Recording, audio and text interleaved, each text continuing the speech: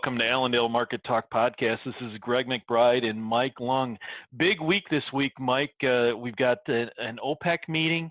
We've got the Dow seemingly just invincible and then falling apart into the close earlier this week. And here strong again today.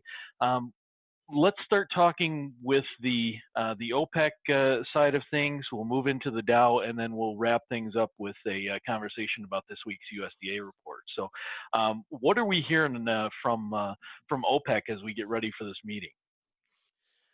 Not really hearing a ton of actual information. You're hearing talks about cuts. Don't really know at this point where those are going to be. You have talks of going back and forth. U.S. has to cut production as well. U.S. saying we are cutting production already, even without the mandate. And then you have Algeria today saying something about an oil cut, but again, not with any kind of real facts or figures behind it. So just a lot of hope right now for a huge cut potentially coming here soon. But as of right now, no one really knows. And that's why we're still hovering around this mid-20, really 24 to 26 seems to be our little area right now until we get some confirmation about what's really going on. You have potential bear or bull flag forming. It broke the bull pennant kind of look to it, but it's still sitting in that bull flag look here today. Now let's explain that to the listeners here, Mike. What constitutes this bull flag formation? Because you and I have been talking about it for a couple of days now.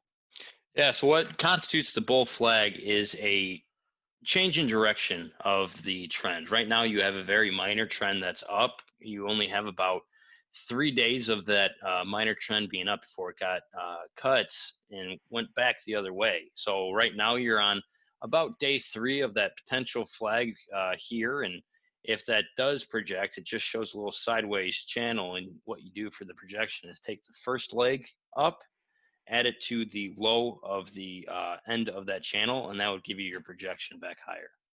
Good. Okay. All right. And we do have somewhat of a narrowing type trade in the last few days, especially. I mean, you've seen the volatility in these markets seemingly kind of settled down a little bit. Obviously, it's a little different in certain markets, but the volume has come down. So how does that play into just looking at like option values and stuff like that, Mike? Well, with how the volatility has been, you have various variables that go into how options are calculated. You have the vega, which is volatility. You have theta, which is time value. You have the delta factor. You have a bunch of different aspects that go into this. And when you have this volatility pump into options, that usually gives it a pretty good premium that gets added into play. So when you have these large swings, you can expect to see volatility raise. And because of that, you can probably also see option premiums raise. And on the flip side, as you get closer and closer to the option expiration, that theta comes down. And as that theta works its way down, that's going to take premium out of this market because you're not paying for as much time value. And then you got the delta, which is what percent of a futures contract that would be trading at. The more in the money, the closer to a full delta that's going to be. The further out of the money, the obviously further it's going to be from a full delta. I gotcha. Now, let's talk specifically about the Dow here. We've seen a rebound off these lows. We're back trading above 23,000. What are your thoughts on this market here? Well, you had a nice breakout on Monday from this, again, like crude, looks like a bull flag being played out. You broke above the 27th high on that Dow, and you started working your way higher. You got a sell-off here right at the close yesterday, but you were, again, working your way back higher. So you had a potential for an evening star doji yesterday, but with today's price action, that kind of negates that move. Something that I talked about a month ago was the VIX-Dow relationship. Obviously, the VIX is a volatility index. And what you saw back in 2008 was this sharp increase on the VIX. A lot of volatility pumped in here. And then you had a nice spike high, drop back down, and moved into a consolidation period. Well, if you look at the VIX now, you had the same kind of movement. You had that spike high on the 18th, and then you worked your way back lower, and then you worked your way into a sideways consolidation area. On the breakout of that consolidation back lower, that's when you had your low in here for the Dow.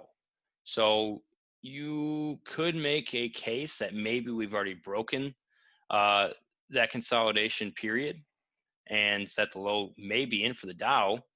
But what I'd really like to see is this VIX drop below this 40.15 area, which right now is holding as your low.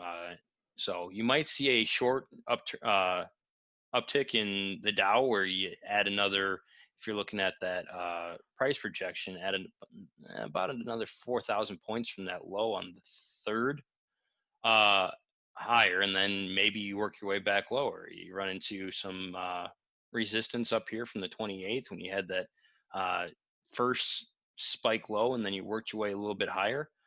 But that's what you're going to be looking at right now. So you have some good indicators here that maybe the low is in, or maybe it's close to being in.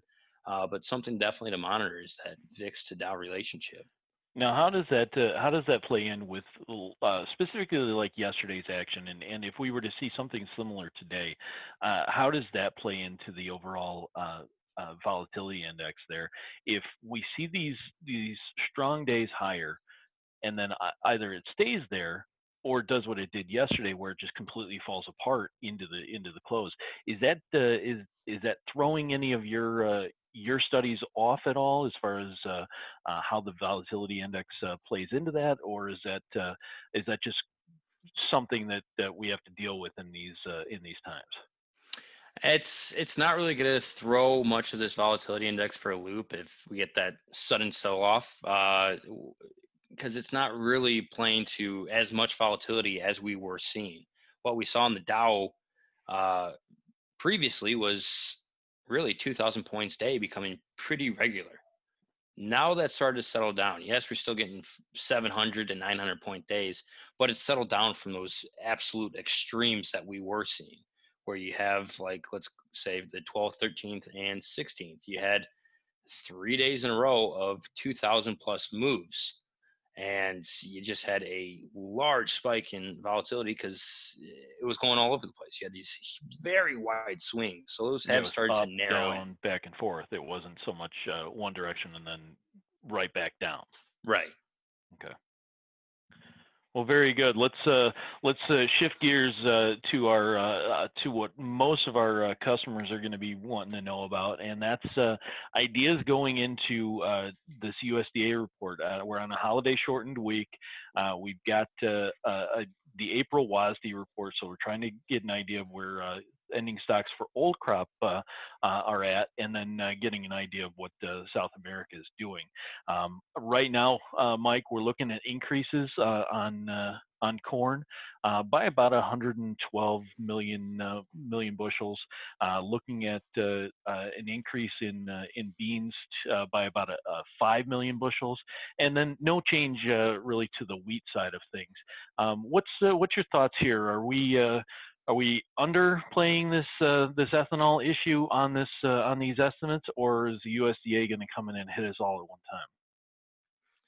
I think it's something like USDA usually does and kicks down the road till we absolutely know what's going on. They're probably going to make an ethanol cut. That's not going to be a big surprise, especially with the ethanol report today being down 38% from last year. So it wouldn't be a huge surprise to see that. But the real question is whether or not trade cares at this point. I mean, we saw a huge cut to ethanol production here today, and it only moved the corn market 3 lower, and we still finished only a penny and a half lower on the day. So at what point does trade already have it priced in? And we already know what's going on with ethanol. We already know what's going on with crude. So I think the better question to ask here is whether or not trade has it priced in. So now, if they've got it priced in, when's the next leg coming up? When are we able to maybe start looking at potential planting delays, or or maybe even looking down the road into the summer at a drier forecast, and being concerned about the possibility of potential drought or something like that. When do you think that we can actually start to trade that kind of information? Because we're just now getting started with planting, so it's a little bit too soon to start talking weather. But that is going to be something we look at over the next few weeks. Yeah, so the main focus could be really when people start getting out and moving. And right now, it seems like at the end of this month, that's what our goal is for getting people out and back in the workforce, getting everyone back on the roads. So you're gonna have that. You have right now a big backup of livestock, which need to be fed, and they're scrambling in order to get this product to feed the livestock herd. So you got that coming for you, and then in the next really last year we didn't really react to the price the planting until that second week of May. So we could still wait a little bit longer for that as well. But you have a lot of good things after this report, including the May WASDE report, which they're going to be doing a resurvey of unharvested acres. So realistically, maybe we only have to get through this report tomorrow. You got the old saying, trends change around a 3-day weekend. And let's hope that's the case. What's your feeling here on South American production? Do we care that we're looking at a slight decrease in both Argentina and Brazil when it comes to both corn and beans? Is that going to do anything for us as far as maybe put a little bit of support underneath this bean market or this corn market?